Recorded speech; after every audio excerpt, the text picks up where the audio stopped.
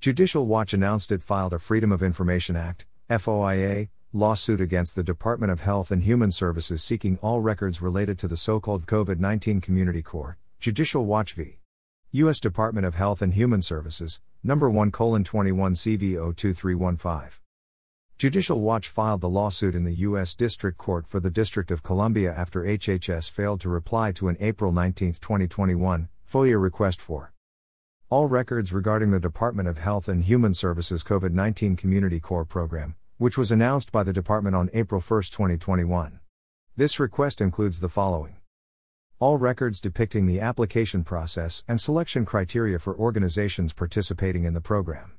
All records related to the consideration of any organization considered for participation in the program that were not selected. All records concerning any awarded or proposed related grants or contracts with any organization participating in the program.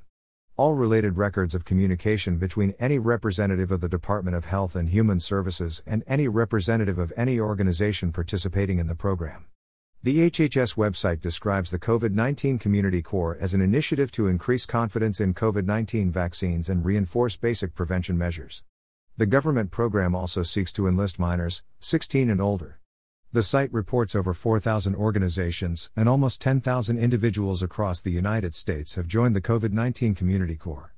They've committed to take action to encourage their families, friends, and members of their communities to get vaccinated for COVID-19. The federal government organizing a core of private individuals, minors, corporations, and unions to push controversial COVID policies is concerning, said Judicial Watch President Tom Fitton.